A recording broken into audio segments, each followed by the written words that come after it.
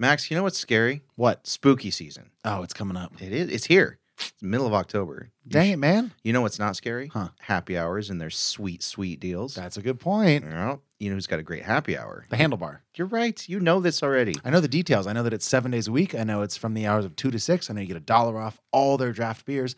And just in case you listening don't know this part, I also know their address, which is 2070 East 20th Street. Again, spooky season is coming right up.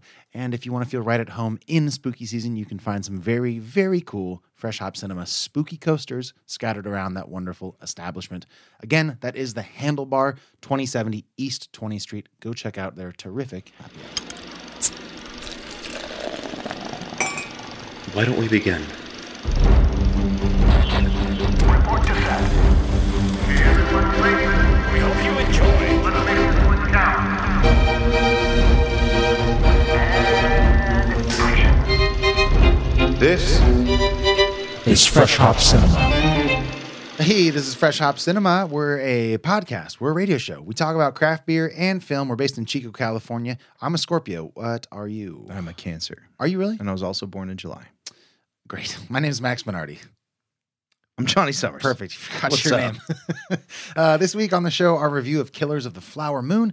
It's the latest from Martin Scorsese and tells the story of a series of murders amongst the Osage Nation in early 1900s Oklahoma. But before we give you our thoughts on that, Johnny, tell the listeners what we're drinking this week. We're going to be drinking beers from Imprint Beer Company out of Hatfield, Pennsylvania. The first one is called Blur. It's an 8.5% Imperial New England IPA with Mosaic, Citra, Meridian, and Summer hops. The next one is called Sketchy AF. It's triple dry hopped Imperial New England IPA that is 8.6%. Did you pick beers? Did you pick these out personally? Yeah, me and Andy picked them out. 2 New England IPAs? He said they're good. All right. And he's like, you're going to hate them. And I'm like, I like to try things that I don't normally like. I love that. If you're listening on KZFR 90.1 FM, hope you're having a terrific Saturday. On the radio version of our show today, you'll be hearing our episode almost, but not quite, in its entirety, which, by the way, will eventually include spoilers for Killers of the Flower Moon. That said, those spoilers won't be until about 4:30 p.m. If you haven't seen the film yet and you don't want it spoiled, you could just go see the movie and then catch up with us in the podcast version of our show, which, in addition to our beer reviews, thoughts on the film, includes the always unpredictable and always a lot of fun Hot and Bothered segment, which is exclusive to our podcast listeners. It's how we end the show each week by catching up with each other, discussing things we've streamed on streaming services and different shows, or maybe albums we've been listening to, or beers we've tried off the air. It's anybody's guess. To find all that, go search for Fresh Hop Cinema on Spotify, SoundCloud, Stitcher, Apple Podcasts, all other major podcast platforms. We have released new episodes every Friday almost since 2016, which means it's available to all of you listening on KZFR right now. It's a lot of episodes.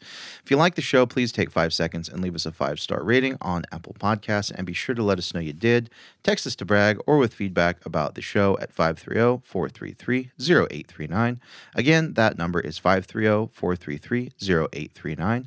To hang out with us on social media, search Fresh Hop Cinema on Instagram, Facebook, Letterboxd, or Untapped, or just head over to our website, freshhopcinema.com. Right, or check us out on another website, patreon.com/freshhopcinema, where we have recently started releasing bonus content with video, where we pour liquid from glasses being held by our feet into each other's mouths as bonus beer reviews. 100%. If that's not enough to get you on board, we've also, up until this point, recorded just audio of beer reviews, maybe drinking from each other's feet, maybe not. You'll never know.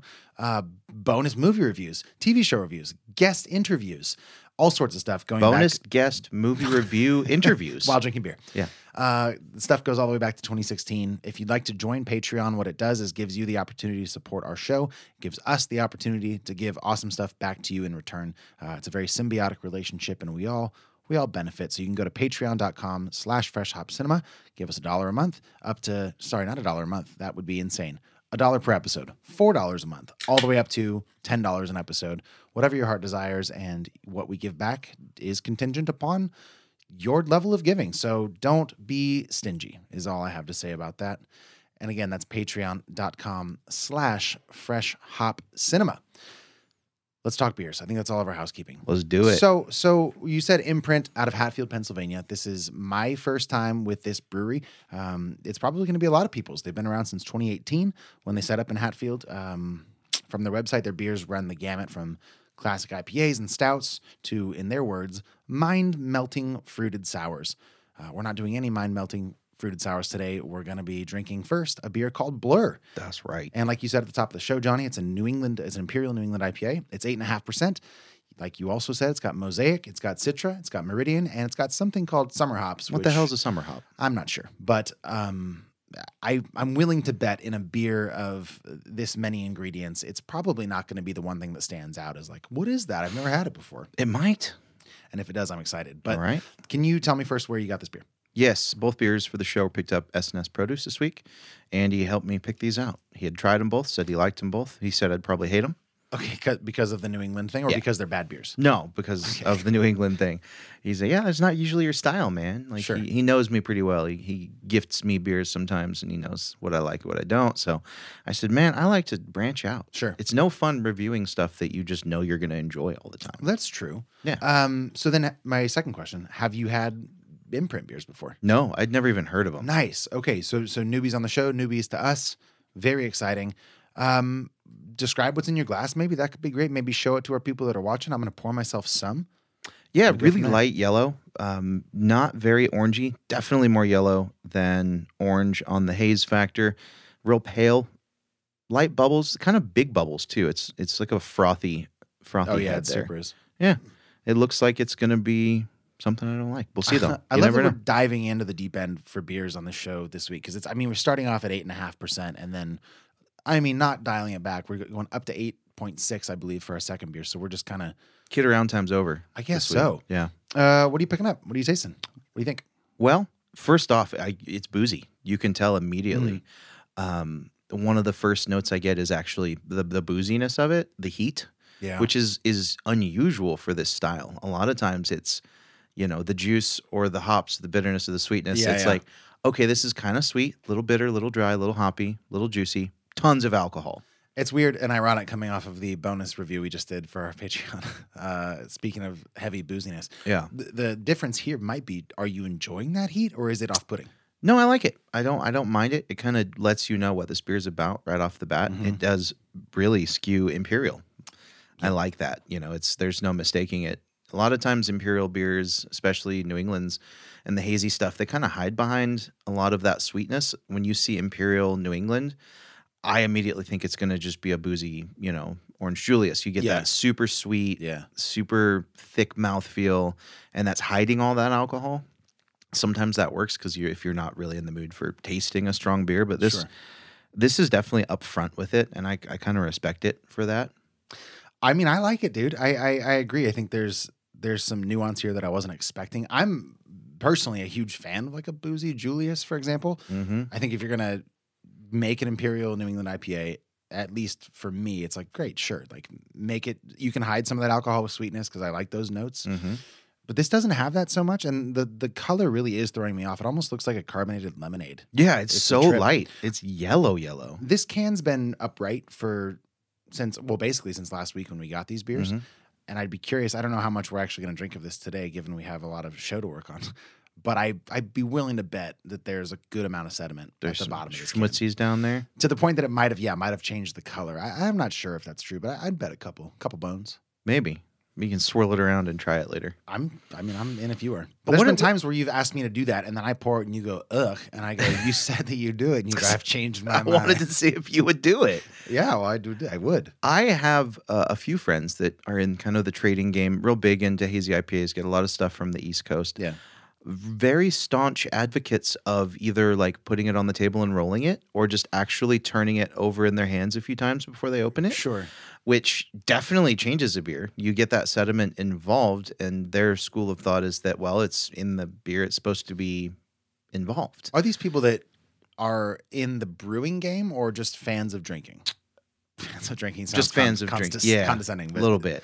No, more just beer enthusiasts that, Okay. Yeah, there's a couple people in particular. I'm not calling anyone out, but I'm thinking of you that like just do that every time. And I'm like, do you just want the schmutz? Like, what does it do for you? And That it's like, it makes it. sense. Like, it's part of the beer. Yeah. I get that. You're making an unfiltered beer. So, in theory, what you send out or what you can is what you intend for people to All drink. right, I'm swirling it. All right. Well, all right. I got to drink No, mine we're down just a going to little. add it to it. Well, because I don't want it to dilute with the beginning. I want to see what's left. So give me just 2 seconds. Say a word. All right, I'm saying words.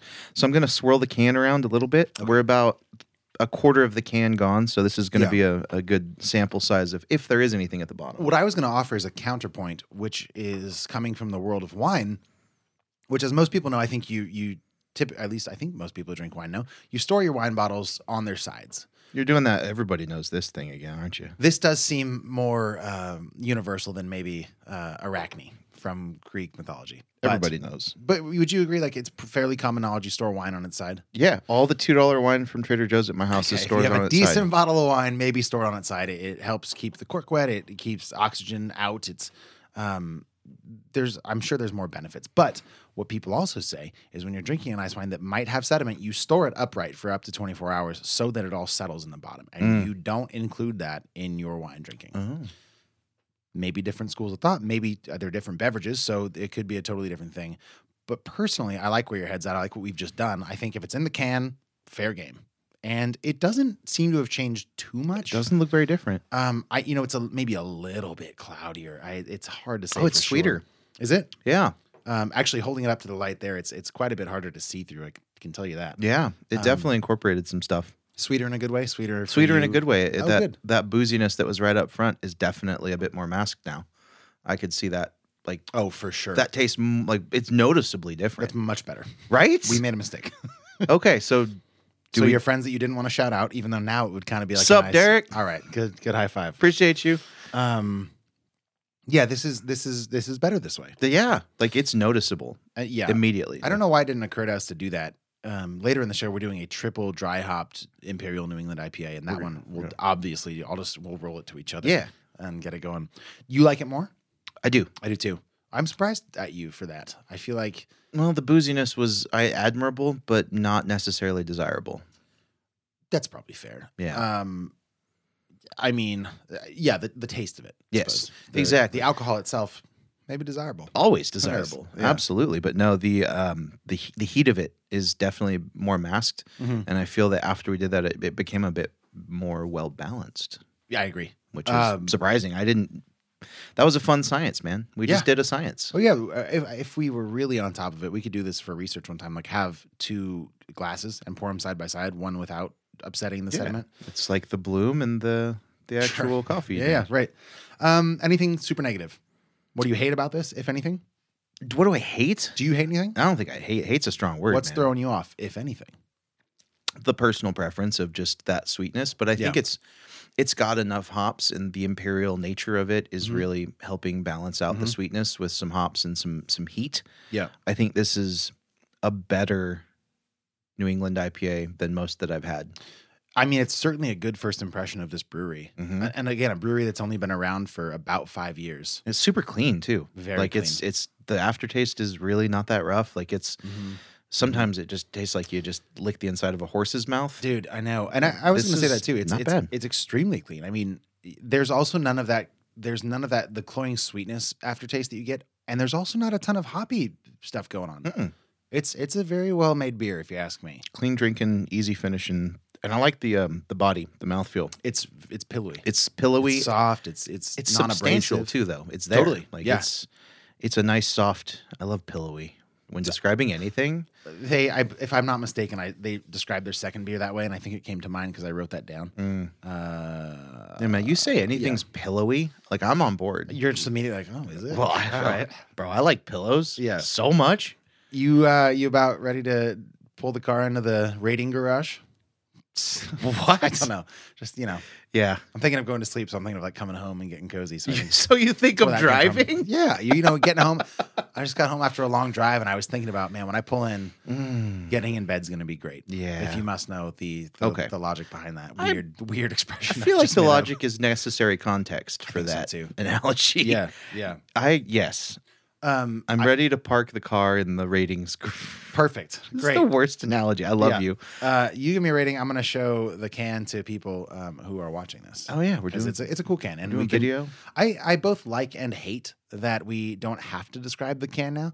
though we could start. No, we have to because people only listen on the podcast. Okay, so no, 100%. So in this case, then Johnny, describe the can. Then I'm going to show people and we'll see how accurate your description was. All right. So we have a black background with kind of, it reminds me of one of those little things that you would get when you were a kid. It was like a plastic box that had geometric things you could put like on the box with a layer of paper in between and spin it in a circle. A gyroscope. And No. With the wheels, the gears. they would make different patterns. Yeah, we're both just doing this. Yeah, it was circular I know what you mean. patterns. There's a word for them, but they were like a late 90s, early 2000s childhood And those toy. are the only people who need to know what we're talking about. Exactly. And that you've done a good job. That's what it looks like. So it looks like that with a multicolor rainbow. We've got, it is actually a rainbow. Purple, red, yellow, green, blue. Yep. And then blur right in the middle of the circle. And it's blurry. Yeah. And that's what it looks like. An artist with words. But okay.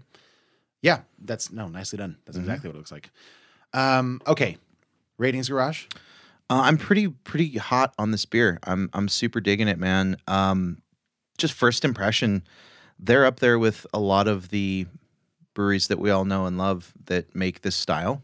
Like I would put them in the same category as a Treehouse, Alchemist, Treehouse, like Moxa. They're up there. Not related now, but since we're talking these beers, do you know Moonraker just built a new tap room pretty recently? No, a couple months ago. I Okay. can't think. It's like near Auburn, but not. Fun fact. What's speaking of near moons. Auburn but not? Grass Valley, but it's not in Grass Valley. Okay, It's somewhere. It's like in like the the foothills kind of that area. so they got further away from civilization. Who knows? I just heard this the other day at a winery I was playing at that had their beers stocked. And I was Okay. like, like that's. I mean, you're kind of close, but like, why do you guys have their beers? And like, no, they just did a new thing. They might have music. Which for All me, right. I was like, what's that? What's up? So, sorry to cut you off. Oh, you're good. I agree. No, I'm pretty hot on it. I think they're outstanding. These beers are outstanding in their field, and for me, these are going to be really high ratings for this style. This is like a 8.5. 8.5. I love it. You are exactly mirroring the alcohol content, which I very much enjoy. For me, it's a 9. I got no complaints. We've talked about this at length on the show, but there is something intangible about a 10, and maybe it's just the mood, the time of day, any number of things. Yeah. I literally can't put into words the wow factor that is required for a 10 sometimes to be a 10. Not always. Sometimes it's just obviously, and here's why. But sometimes it's like, yeah. You feel it or you don't, man. Right. So for me, it's a 9. A great rating. That's a stellar rating. That's one of the top 10 beers of the year. Yeah. You don't give out, we don't give out 9s and 10s. I was just filling in our beer ratings, and I'm sure we'll do a review of the year once December or January rolls around. But Are you sure? Yeah. We've given out less than a dozen 10s. This year? This year. Okay. Not ever. I mean, even ever, I wouldn't be surprised at that. Like, perfect beers, we're not going to do this now, but I could probably only name like 5. Oh, yeah. So that we've given out that many this year is impressive. Yeah, It's been a good totally. year for beer. It has been.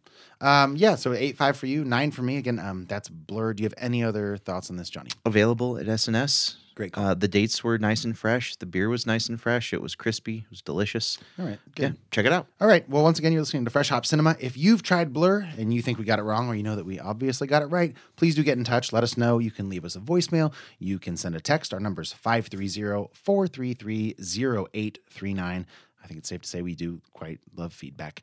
Again, that number is 530-433-0839. And hey, if you like the show, help us out. Please do leave us a 5-star rating and review on Apple Podcasts. Yeah, it only takes a couple seconds, and it's one of the most effective ways to help us get our show in front of new potential listeners, like your friends, like your relatives. Thanksgiving's coming up. Tell Auntie. She might like craft beer. She might like movies. We don't know. But do it. It helps us get in front of new people. What's next, you ask? It's a trailer for Killers of the Flower Moon. Killer. Singular.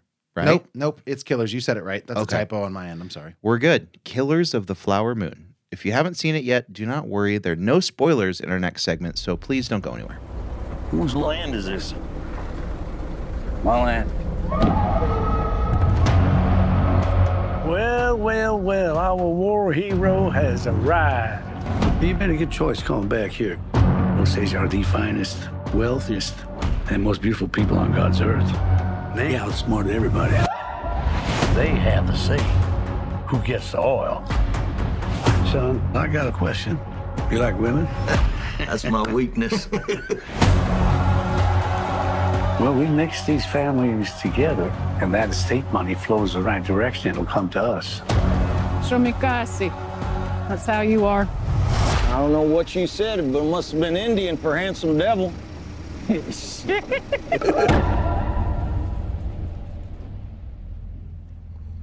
Why did you come here?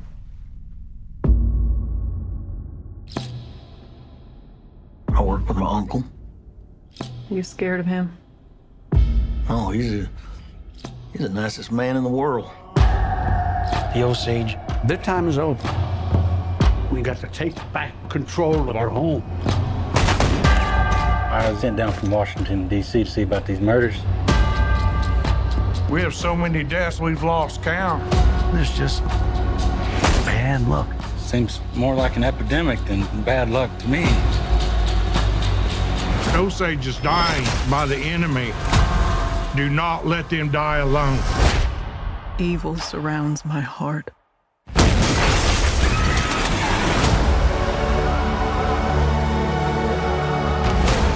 You gotta pick a side. I don't even know if you love me anymore. Of course I love you. And kill these men who killed my family. Did your wife say who she was most afraid of?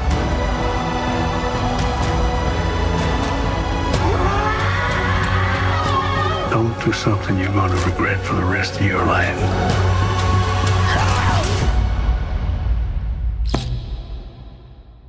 I ain't got nothing but regret.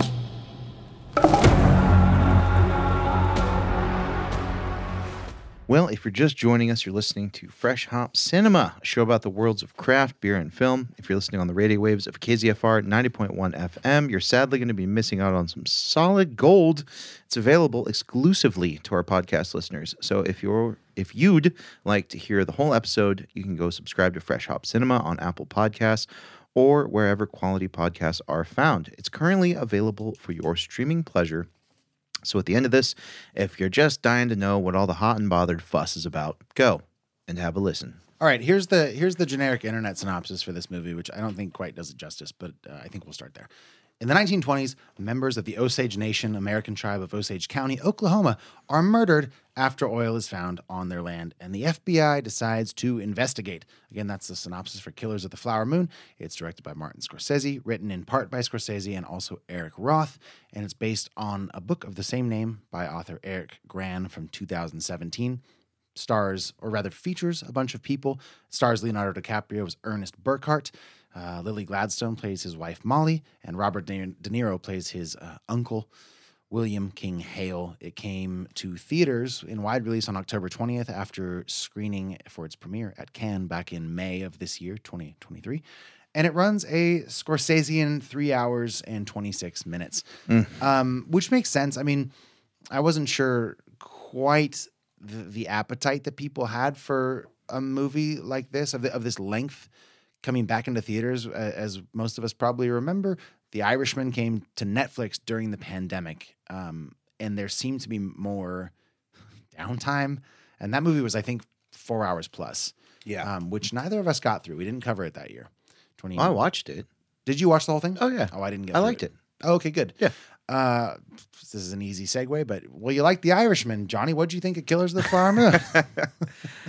Well, man, this movie was kind of tough to watch in a lot of ways. It dealt with some very serious and traumatic and potentially triggering subject matter. It pretty much centered around the there's so many words you could use to describe it. Sure. The exploitation in its continued newest edition of Native American people in this country. Yeah. I think it was a very important story that was absolutely worthwhile making a film about. I think it's because it's all true stories. Yeah. You know, and it's based. I want to read the book now. Like, it's top of the list of books that I'm going to read now. Film wise, it was incredibly engaging. It was beautiful. Yeah. Absolutely gorgeous to look at. It kept me engaged for the full 3.5 hours. It didn't ever feel long, which, dude, over 3 hours, you have to earn. I mean, over 2 hours. Over two. It seems to me. Anything over a tight 90, the eyebrows start. I'll go up to 2 hours, like pretty faithfully. But if Yeah. you're like, all right, we're doing 2:30, it's like, all right, why? Yeah, And exactly. we're talking an extra hour beyond that. Mhm. So I was 90 minutes in, and I'm like, we're not even halfway there. oh yeah, Rock and roll. yeah, Let's do this. But it didn't feel long to me. It felt super engaging. There was this weird struggle between ignorance and compliance that Leonardo DiCaprio's character goes through in this movie that was yeah. very engaging, and it made his character complex in my brain. Mhm. I think maybe more so complex than was on screen. Yeah. In a way, we'll get there. There's a lot to cover in this. I will say 100% Lily Gladstone as Molly stole this movie. She was absolutely amazing. Okay. I loved her in it. I thought it was one of the better long format dramas that I've seen in a long time. Very big Shawshank vibes from this movie. In duration, in intensity, in dramatic content, overall like vibe, right? It had like a Shawshank vibe to it. Can I also offer that it might have had that same Shawshank vibe, given that it's like this sprawling American epic that is interested in talking about one of the foundational issues we have in America? Mm-hmm. Yeah. Okay. That's that was the vibe I got too, but I never thought of that. But when you said that, I was like, that's maybe a through line. Yeah, and also time period. Like it was a very formative That's time true. in this Yeah. country for policy of various things. But yeah, I really, really liked it. I think it's one of the better movies I've seen this year. I think it's going to win some awards. I loved De Niro's kind of chaotic bad. He had, but it was like this chaotic. Just the whole character that he played was so conflicting in his, from his actions to his persona. It was hypocritical and vile and despicable, but also so likable. Yeah. He was a very complex character. And De Niro's like 93 or whatever. He's so old. Is he? No, old? I don't He's know. not that old. I'm exaggerating, but I'm not that far off. He's closer to 93 than my age. That's true. I think he's in his 80s. Loved his performance. Leo was solid. There were moments where I thought he was getting a bit too Sling Blady with it. Okay. With the underbite and Still haven't seen that. It's on the list, I know. But yeah. Okay. That's a must watch. I love Sling Blade. But there were couldn't tell if that was an homage or more of just how this person was maybe in the book. But the presentation of that character, ranged from ignorant and stupid to complicit to, loving father to, henchman, and it was such a complex character. Every character in this movie, not every, the three main characters, I will say, had a lot of nuance, and there were very different angles you could look at them from, and they kind of changed a lot. The character development was great in this movie. It was, one of the better movies I've seen this year. I really, really liked it. Out of 10. 9.2. 9.2. It's a huge movie. I appreciated that it wasn't, and Martin Scorsese is good at this. Like from what I read about The Irishman and like the half that I got through, and a lot of his movies, barring like, Shutter Island, which was not straightforward thematically or plot wise, but time wise, like is a fairly succinct movie and had a fairly traditional plot structure as far as beats go. I mean, this is huge. Like it takes somebody who's very proficient at telling stories to make a movie like this. I was also entertained throughout. Entertain's maybe not the right word. I was engaged the whole time. It's quite a bummer of a story. I think if there's any rule we can learn about historic movies about Native Americans, it's that they're not going to be feel-good stories, at least as they pertain to the crossroads of white European settlers taking over their land. I don't think there's a good story out there of that. Can't imagine there would be. But this particular one of the Osage Nation is one that I'd never heard, didn't know anything about. I think at one point in the movie they even mentioned like the big 5 tribes, and I don't think I can name all of them, but they're ones that you've heard of. Cherokee's one of them. Cheyenne's one of them. There's a few, and Osage doesn't. There's 5. Osage doesn't make the count. They're a very small tribe, and I think sometimes we ask why, or if a story needs to be told. I think there's probably no arguing this one did. I agree with you on performances. I think, I'm not sure if I'm with you on Lily Gladstone stealing the movie. She does a really fantastic job in the first half, maybe. Granted, she in some ways gets sidelined a little bit. The first half of this movie was a whole movie. It totally was. Yeah. So she stole 90 minutes. That's stealing. That's true. That's stealing a movie's length worth of time for me. De Niro's great. Yeah. I would argue he's probably the character that changes the least. Yeah. He's pretty much set in stone. It's also good. You just learn more about him. You do. Yeah. Yeah. We can't say too much without spoiling. No, you're right. He, as a character and a person, he changes the least. But he does a great job, and you really get the sense that he's worked with Scorsese a lot, which he has. It's their 10th film together, and I think with DiCaprio, it's their 6th. That's wild. So yeah, they've done a lot, and there's a familiarity and I think a level of comfort that comes through. And that makes those performances as good as they are. There's a bunch of people that pop up that we'll probably talk about as we get more into the nuts and bolts of this. But Jason Isbell, the country singer, shows up. Sturgill Simpson. I know, 2 weeks in a row. Twice. I know. Was that Sturgill Simpson again in this movie? Yeah. I thought that looked like the guy from The Creator. Yeah. I don't know his face as well, but I know Jason Isbell's face. Yeah. I don't know who Jason Isbell is. Yeah, you do. I don't know his face. Okay. We'll talk about his music later, but I'm rambling a little bit. I liked the movie. I actually didn't love it. It's just such a bummer, that personally, like I don't want to rewatch it. I'll tell you that. It's an incredible story. It's a sad story. Did you have in your theater screening the Martin Scorsese at the top of the show being like, "Hey, thanks for coming to see my movie"? I showed up a little bit late. Okay. I try and time it to get in there, like post trailers. Like, Sure. Yeah. I love those trailers. I have this personal challenge where I try to eat all my popcorn before the movie starts. And as you saw when you walked in today, I did not. That could have been the refill. Are Yeah, they doing refills? They're not yet? doing refills yet. Anyways, it's a great movie. It's really well done from a technical perspective, from a performance perspective, from a storytelling perspective. It's tough to want to watch it again. But it's great. So, it's a 9 of a movie. It's really good. Mm-hmm. It's really good. And it's not going to be one of my favorites of the year, if that makes sense. But it could still be one of the best movies of the year. It's absolutely one of the best movies of the year. But it's not going to make my list of top 10. Because your list is very preferential. Totally. Yeah. As any personal list should be. Yeah. I think. And that makes all the sense. I would agree with most of what you said. Yeah. I haven't read much about this. It's not been out for too long in wide release. Yeah. But I kind of think there's not a whole lot out there being like, this thing sucks. What an amateur. Like, there's probably not that. No. It's going to come down to, like you said, the Leo performance can be a little bit. It felt ham-fisted A little at bit. moments. He's got to do a really tough job, the actor does, of towing this line of getting us invested in him, because he does play this role of, he's bringing the charisma to the screen that Leonardo DiCaprio brings, number 1. 2, this character's fairly charismatic and likable, except for the things about him that aren't likable. And he's also an idiot. Mm-hmm.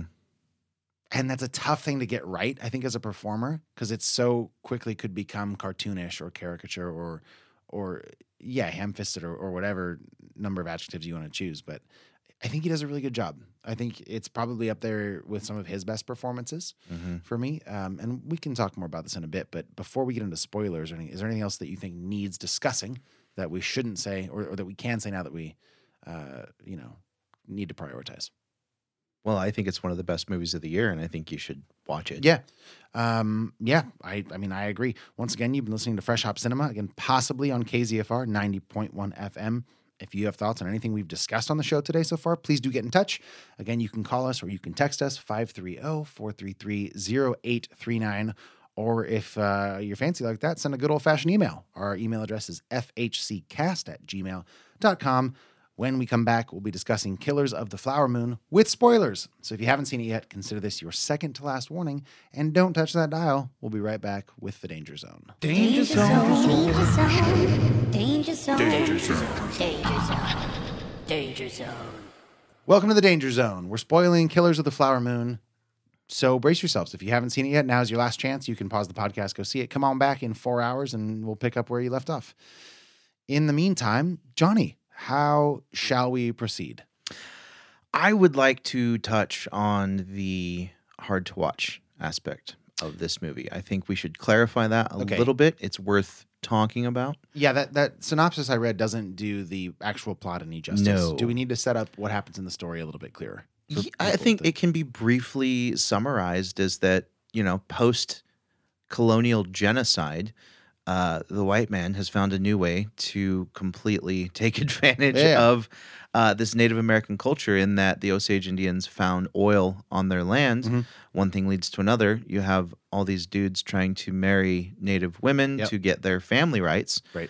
And then basically kill off their families, so they're the only ones left with the money and the rights, and just they're being treated like cattle. Well, cattle don't have head rights. Like a commodity. Sure. De Niro had a line that was chilling. Sorry, I just swore during KZFR. It was chilling when he said, "That's $25,000 laying on the ground right there." Oh, I know. I think it was 25. It was. That moment is imprinted in my brain. Right. It was so rough.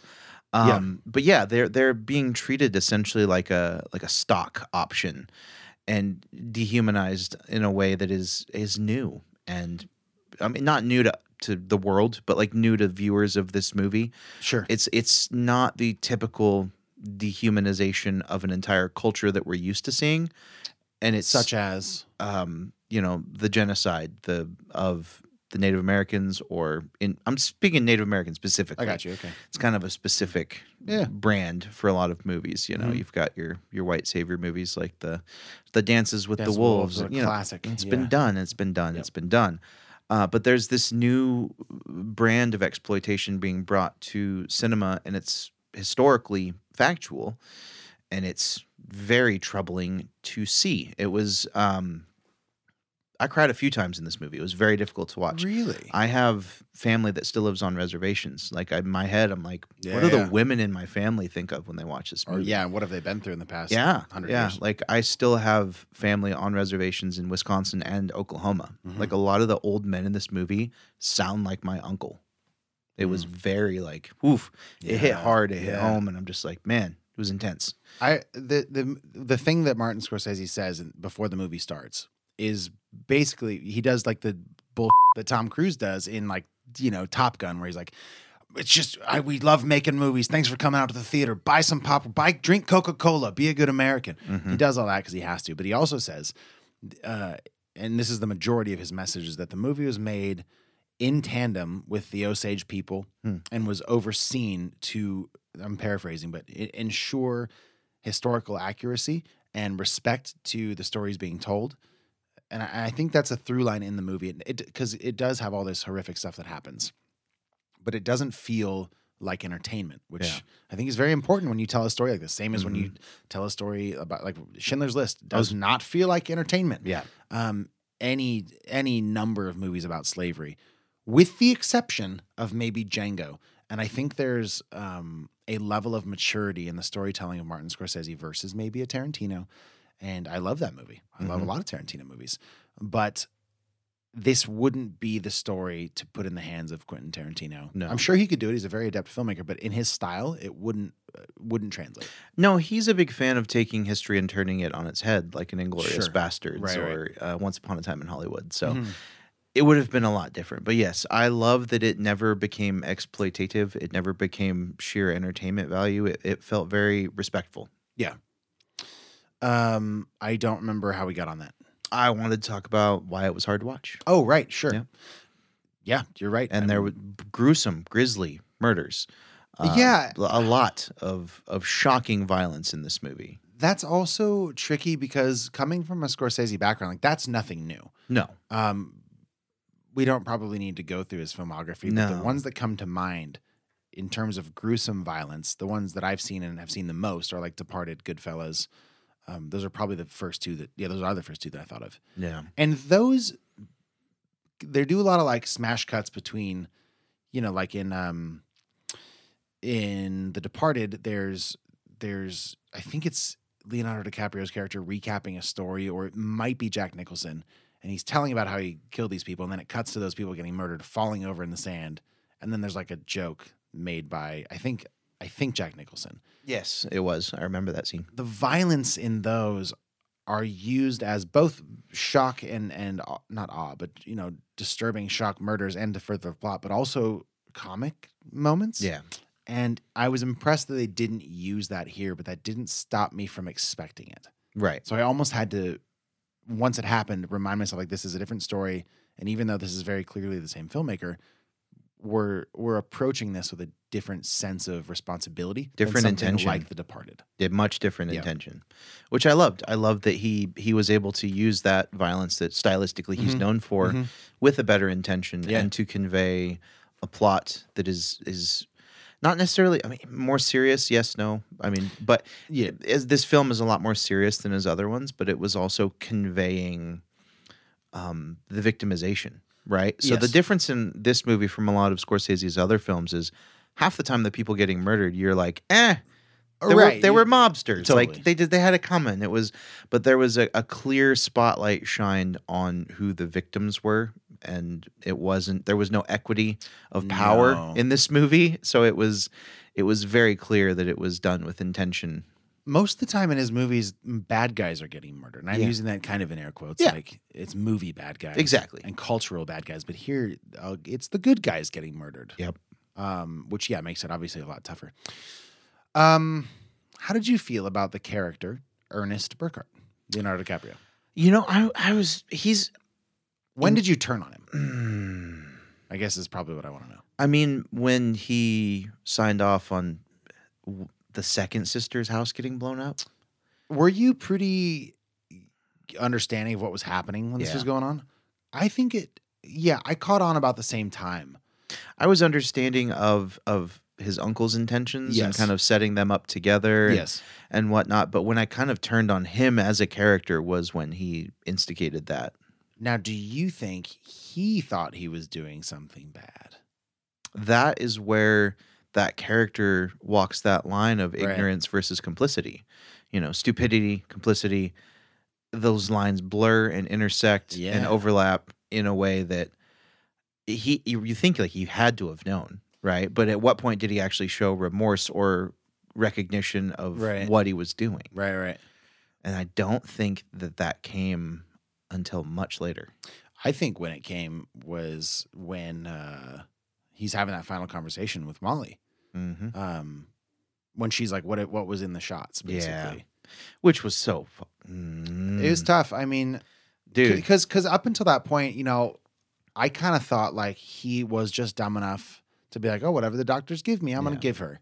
Even though we're like, that's insane, dude. Don't do that. But like, still, I was like, benefit of the doubt, kind of. I don't know why. I guess I thought, and this comes back to like maybe my gullibility or maybe Leonardo DiCaprio's charisma is like, I want to root for him. Yeah. So even after he sanctioned kind of the burning down of the house or any number of other pretty bad things, I was like, well, maybe he still loves his wife. Like maybe his family's important to him. Mm-hmm. I don't know why I was grasping at straws, but I was. Yeah. And then when she was like, what was in the shots, it became clear he was like, he knew. And let's talk about just a moment the lengths at which that whole family went through to gaslight that poor girl.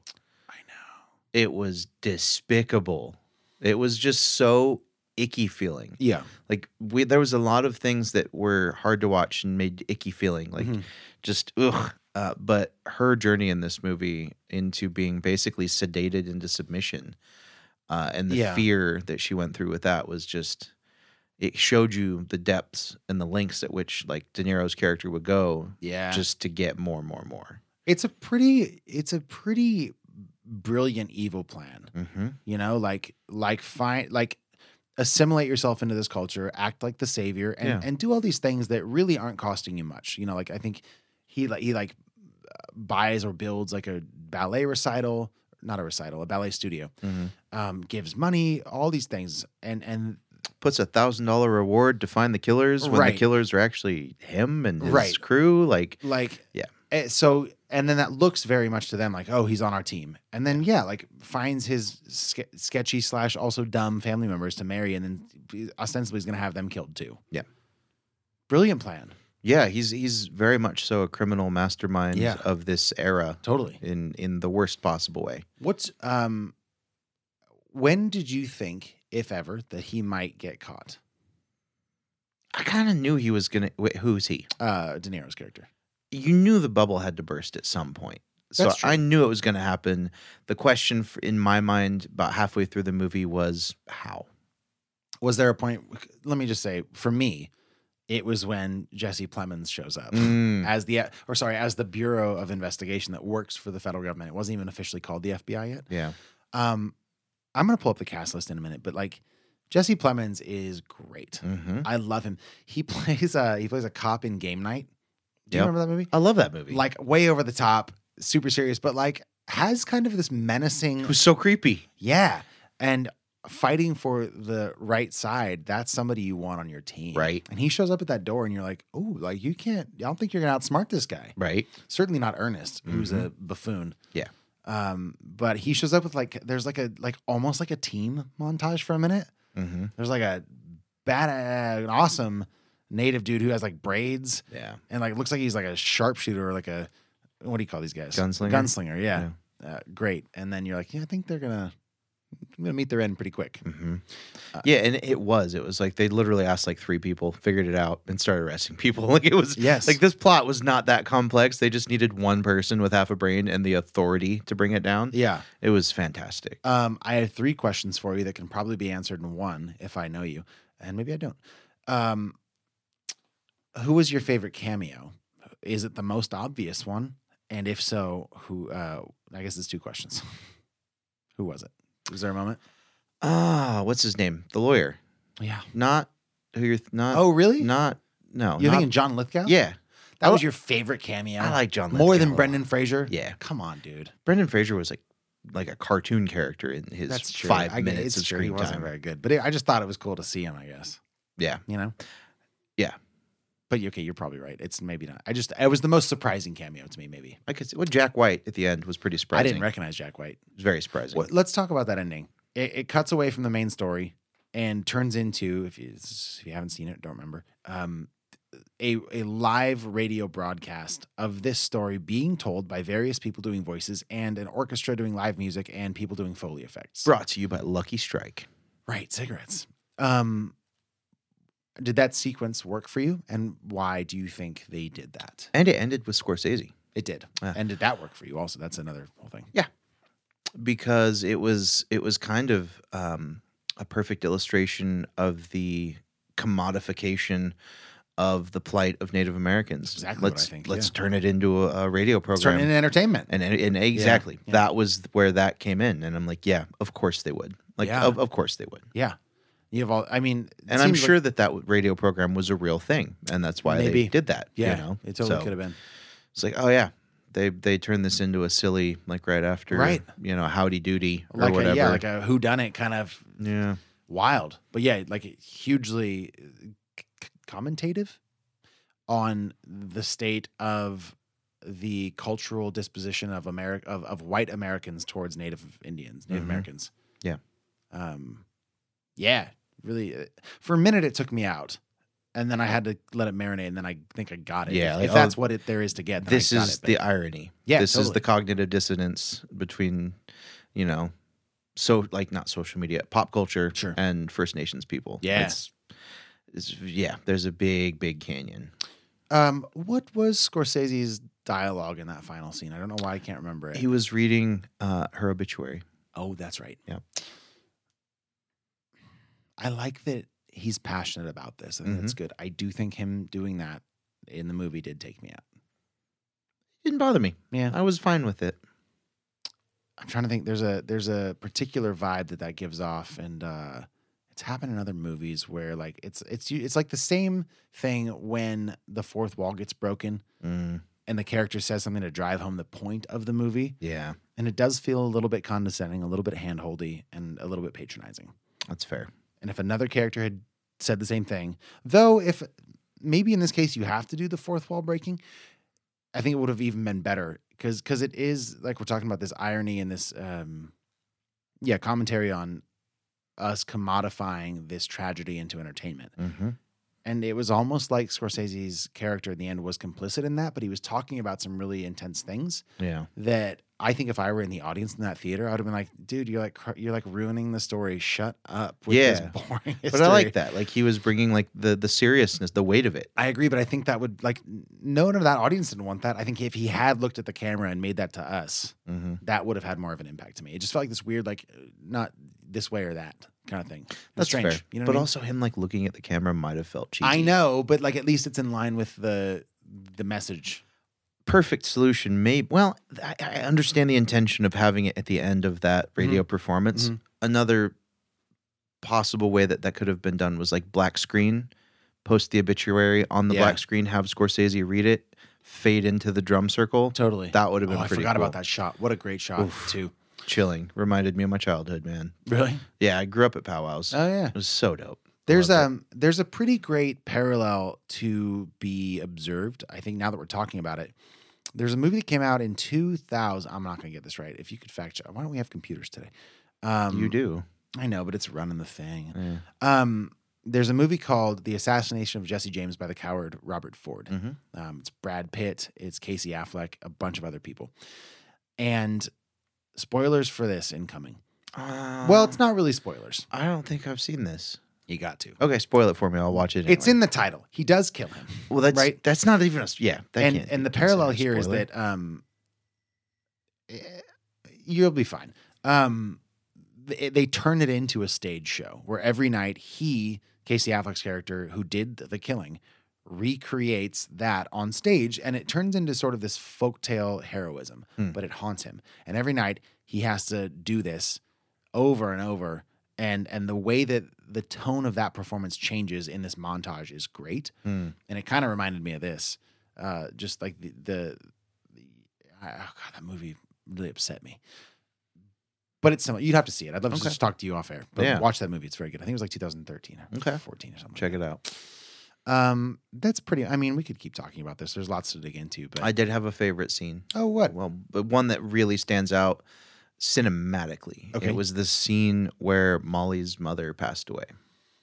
Okay, Like when sure. basically, The ancestors? like, yeah. What about it? It was just very poignant, and they made it so still and quiet and peaceful. Yeah. It was one of the more like graceful, like death scene, kind of a crossing over to the afterlife scenes that I'd seen on film. It was really well done. I did not like that scene. Oh, really? I had no emotional connection to it. I thought conceptually, I think it's really nice. I think it was kind of blocked weird. The expressions on the faces of those like those weird smiles really creeped me out. And like whatever, it's kind of nitpicky, but because it does get the point across for that woman finding peace, and then it quickly cuts back to her daughter's grieving. I think that's all really great, but that scene in particular, I thought mostly their weird smiles. Really, like I was like, ooh, I don't know. Like, can someone tell them to not make those weird faces? That's funny. I don't know, but yeah, you're fine.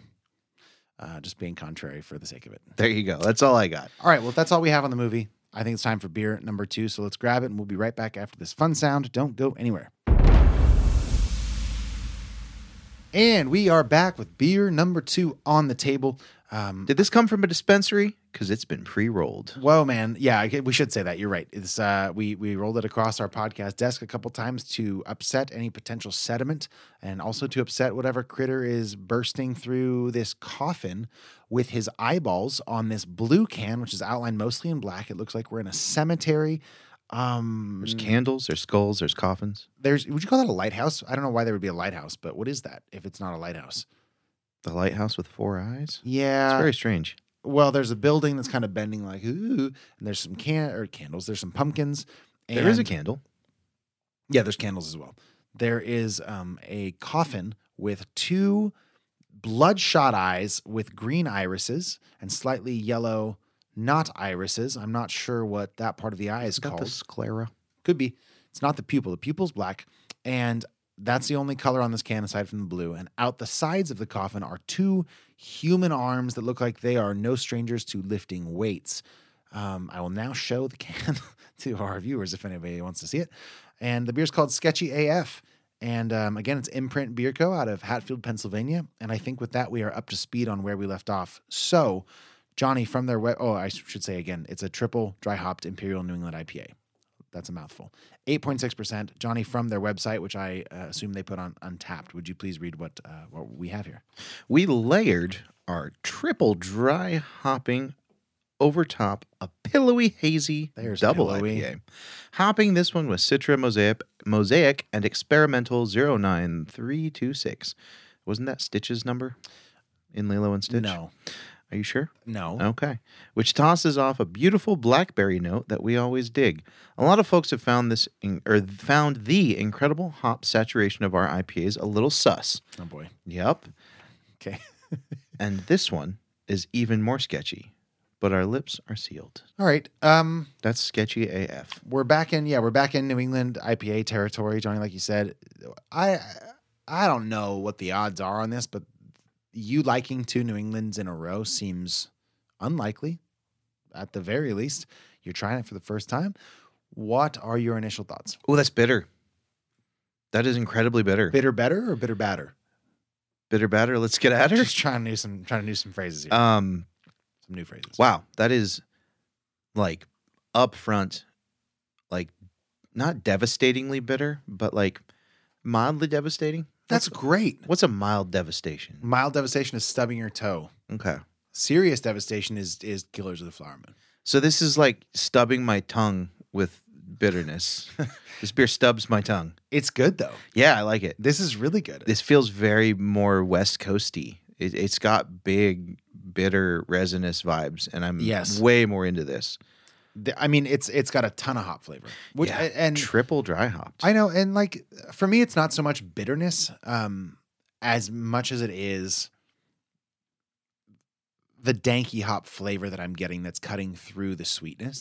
Because there's still the sweetness for sure, but there's also there's hop resiny tastes that is real good. Yeah, I'm in it. This is really good. That was quite tasty. Amazed by this so far. It's punchy with its bitterness. It never this beer for me. I would not use the word juicy to describe this at all. Barely. What style would you guess this beer is? I mean, if this is what style would I guess this beer is? What guess what style you think? Blindfold. Yeah, would guess like double IPA. A West Coast? Just a West Coast double IPA. I think that's wild because I think if I put you next to if I put a West Coast. The double West Coast IPA next to you, you would tell the difference. You'd be like, that one's way sweeter. Yeah. This was pretty cold when we started drinking it. Sure. Like a minute ago? Yeah. It was a small cup. Right. That's true. Small cup.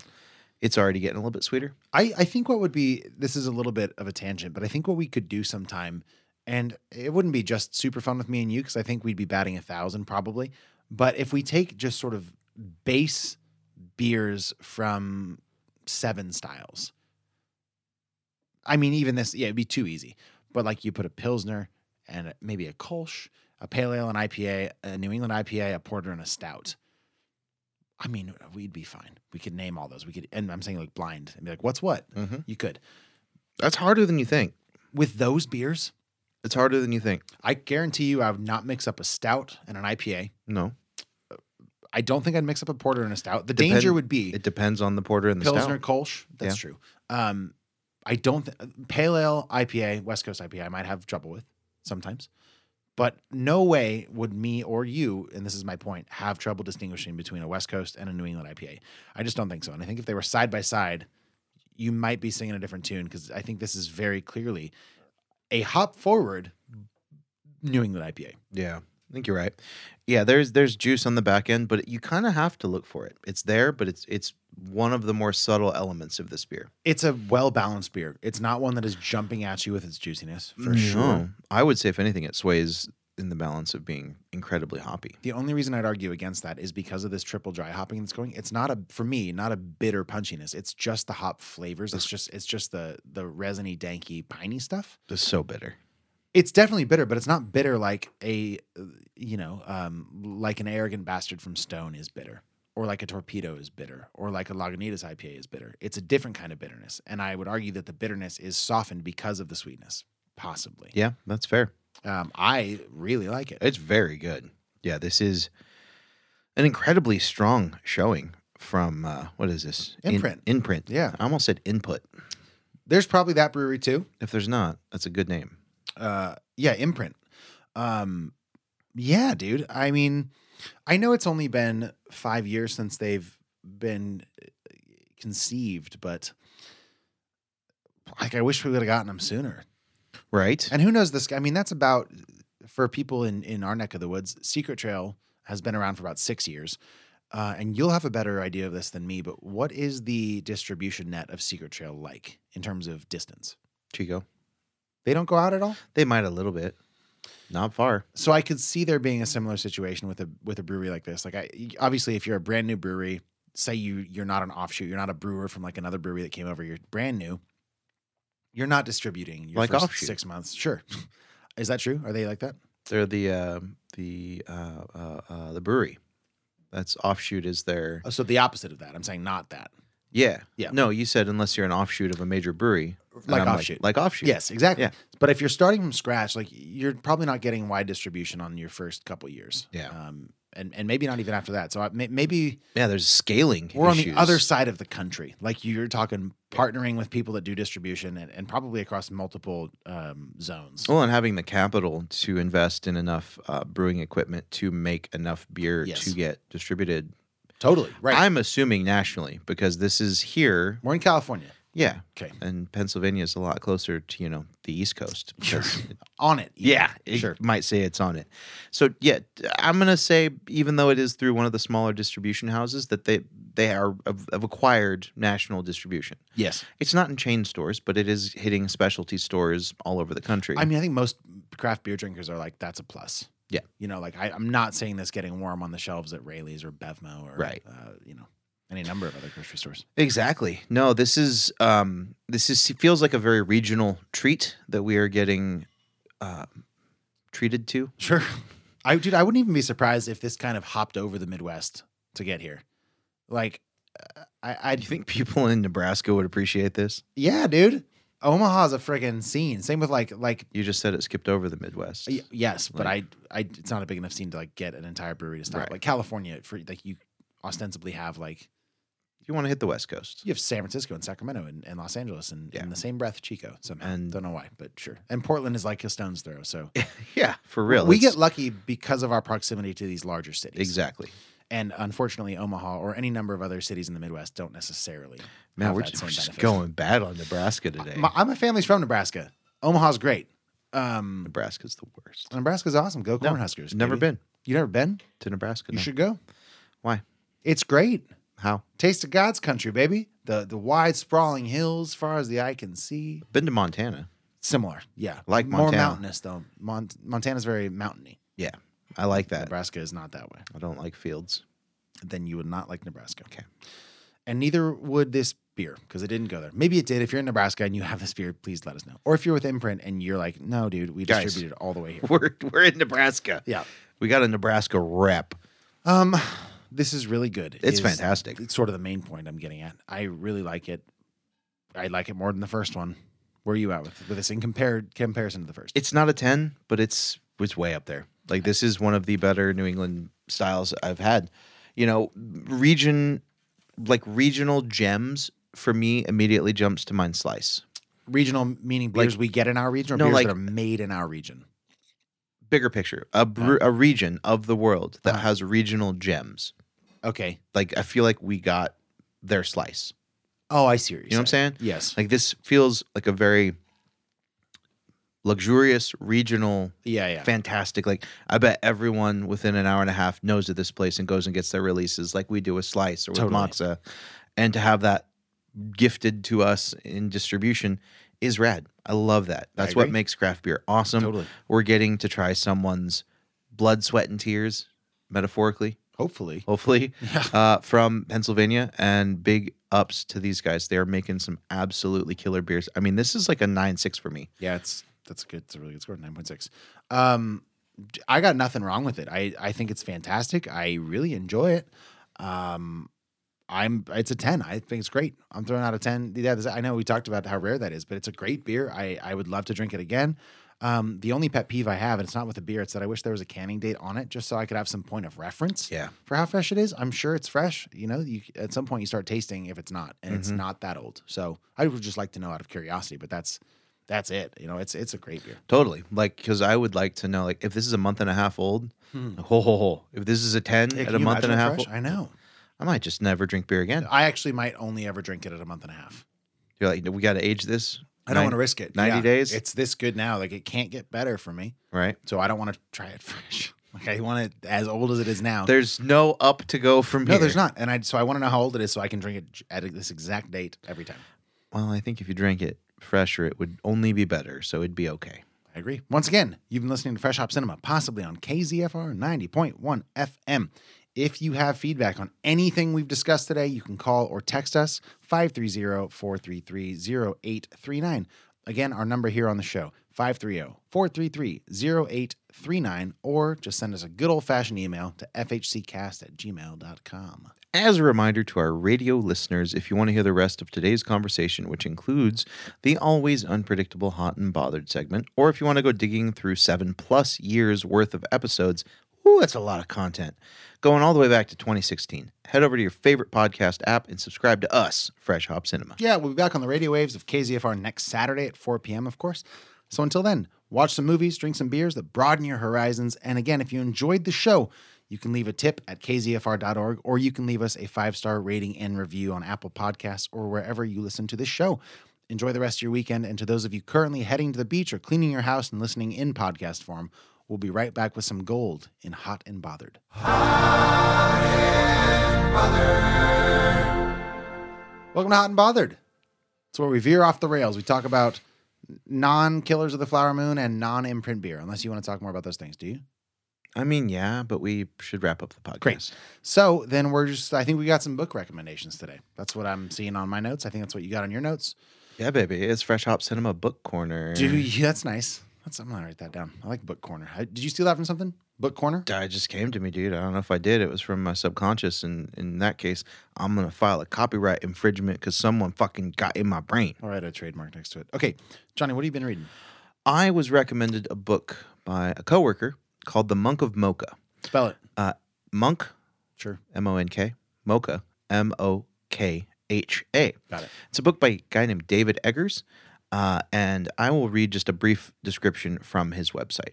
Monk of Mocha is the true story of a young Yemeni-American man raised in San Francisco who dreams of resurrecting the ancient art of Yemeni coffee, but finds himself trapped in Sana'a by civil war. In where? Sana'a. What's Sana'a? Wait, Sana'a is, I think, the capital of Yemen. It's a city in Yemen, or a region in Yemen. Okay. Yeah, and the main the main person that this book is about, sure. His name is Mokhtar Al-Kanshali, and he is kind of a pillar of Yemeni coffee in America. Okay. I am hopefully going to get to meet him at the next Specialty Coffee Association convention. I believe it's in Chicago next year, and ideally I'm going to go.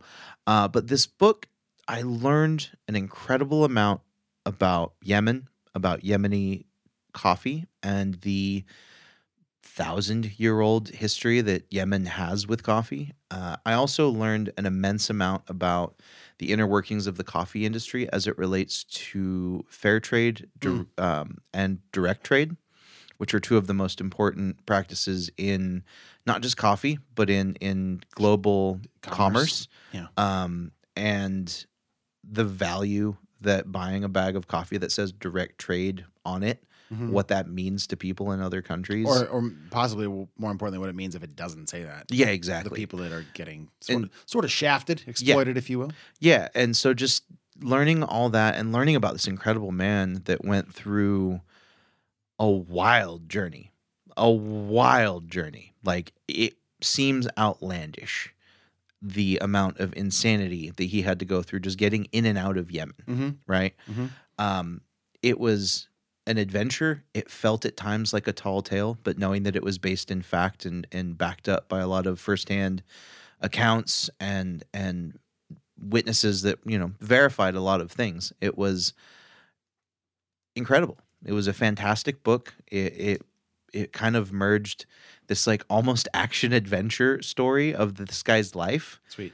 In his journeys in this region with deep coffee history and coffee knowledge and the process of him learning about coffee. If you're into coffee or if you just like good stories about viciously entertaining and interesting people that have strong roots in other parts of the world that you might want to learn about, I think it's a great book for anyone to pick up and read. Paperback, hardback, Kindle, audiobook. All of it. Which did you consume? Audiobook. Sweet. Yep. Then my question for audiobooks, narrator? Into it? Narrator was very good. Good. That's fantastic narration. Not always a make or break, but it can break. I was there's a book that I talked about last week. I think it was last week, called Stop Overthinking, which I have in paperback, and then also because I was driving a lot, downloaded an audiobook. I hate it. Gotcha. Hate the audiobook. A narrator. His voice is just like it's kind of already a little condescending. The book is like you got to go through some stuff that like we all know, but it's worse with this guy's voice. I don't know what he's fine, but just makes you mad. It does. I turned it off, and I started listening to another book that I started a couple months ago. Put down because I was, I don't know, I got sidetracked by something. But it's another audiobook, which is also available in non-audio form, and it's a memoir from Brandi Carlile, who's a singer-songwriter, country artist, multifaceted Grammy Award-winning musician. And the book, the memoir, is called Broken Horses. It came out in 2021. And the audiobook is narrated by her, which I think is like a major plus. It's also interspersed with what sound like voice memos of her playing some of these songs she's talking about and some of these experiences. Like, I mean, there's a ton of examples, but one that I heard recently was her talking about learning to play guitar on an old guitar that was lying around the house that only had 2 strings, and I am bummed that I can't think of the name of that guitar. She like gave it this funny nickname. But so she played like one of the songs that had been, I think, written on that guitar, and like trying to get her actual guitar to like make the same sort of idiosyncratic buzzing sound that guitar used to make. It's great. It's great. I think if you're a musician, obviously, to get some insight into a wonderful songwriter. She talks a lot about her upbringing in the church and sort of growing up in a lifestyle that wasn't necessarily, didn't quite feel true to her. It's a great book. I very much recommend it. Give me like 3 songs or 2 songs, 1 song that like she wrote that I would know. Oh man, I'm not sure that you would know any of her songs. Well, that's insulting. No, I mean, what songs is she most known for? So the reason I know her music, at least at first, is that I got hired to play one of her songs at a wedding. The story's too long already. It's called The Story. Okay. It's a great song. That's where I started. Okay. She's also one of those artists that I would listen to on road trips, and I'd look up Brandi Carlile on Spotify, I'd pick an album, and I'd just like listen through it and not be super aware of like where songs ended or started, and just like experience those albums. And I couldn't even tell you the name of the albums, to tell you the truth. She's a fairly new artist. She's not a new artist. I've sort of newly been exposed to her music, and she's great. I'm going to pull her up on iTunes, and if I've known like the top 5. Yeah, I mean, you owe me an apology. I'll apologize right now, and I can owe you more than that. I'll buy you a beer. I'll buy you one of her albums. I'll tell you what. That's what I'll buy you. Ooh. Because I'll look her up right now for you, man. I'll tell you if you know any of these, you tell me. The ones that come up first on Spotify are "Damage Gets Done," 1,000 Miles, which is not the one that is like the Vanessa Carlton. No, yes, but there's another one. Oh no, I'm thinking of 1,000 Years. The Story, the one that I mentioned. Another great one is "You and Me on the Rock." There's some great harmonies in that. And there's another song called "Little Blue." I think I might need to hear them. Maybe. And now is not the time for that because of, I'll look into potential copyright issues. But yes, she's great. She's got an incredible voice. She's a great songwriter. And she's a newer artist in the pantheon of music history too. She doesn't the pantheon of music history, sure. Like she's younger than Beethoven. I heard her name and I kind of assumed, I don't know why, that she was like Dolly Parton age. She is hugely influenced by Dolly Parton. Maybe you knew that. I don't know why you would, but maybe you did. I will not assume anything about you because I don't want to owe you any more apologies or albums. Exactly. So, fair enough. But no, I pictured her being a lot older. I didn't realize she was, late 30s, early 40s? Yeah, probably early 40s. Worth checking out, though. Greatly worth checking out. Music and memoir. Totally. Let me say one more thing. When I was on tour, it's a weird kind of name drop here, but Serena and I stopped at Silver Moon in Bend, and the band playing that night, I had the night off, was Brandi Carlile's brother and his kids. It's a family band called Small Town Strings. Okay. Small Town String Band. Very good. And so that sort of reignited my curiosity into this audiobook that I'd forgotten about. And that band is also very good. I checked them out too. They're young. They're like, 15, 16. Oh, wow. Not even. They're not even that old. Like children. Yeah, kids. Some real They're carpenters. kids. Some real carpenters. They're things better happen. than me. They're better than, they're great. Really? They're good. They're really good. There's a lot of good music out there. All right. So, man, we got a couple album recommendations and a book recommendation out of your Hot and Bothered. Who am I, Johnny, this week? Shh, you thought you didn't have anything. You got anything else in this? I specifically, you, Max, I think you should read that book. I will. Can you send me a link? Because I've got some friggin' credits, my dude. Yeah, Great. absolutely. And it wasn't a long read. I think it was like 11 hours. Okay. It was a pretty compact book, but to the point. And honestly, if you run in coffee circles, you might just run into this dude if you're in the Bay Area. Okay. So, I think, and if it piques anyone's interest, read it too. But I mainly recommended that for you. I appreciate it. Yeah, because no one's listening. I just as usual. Just do this for you. The show wouldn't be what it is without the support of Bailey Minardi. Everybody on Patreon, we super appreciate your patronage. Check out the Handlebar for a sweet happy hour. If you like saving money, drinking good beer. If you like spending money that you don't need to spend drinking shitty beer, don't go there. Mm-hmm. You will be disappointed. We'll be back next week. Looking forward to it. My name is Max Minardi in the meantime. My name is Johnny Summers. Be sure and drink some Imprint beer this week. That stuff's really good. It's really good. You should try it. Watch some good movies. Read a good book. Yeah. Tell us about it. Most importantly, we want to hear. That'd be great. Anyway, no matter what, be good to each other. See you next week. Report to set. Everyone ready? We hope you enjoy. Eliminate one down. And action. This is Fresh Hop Cinema.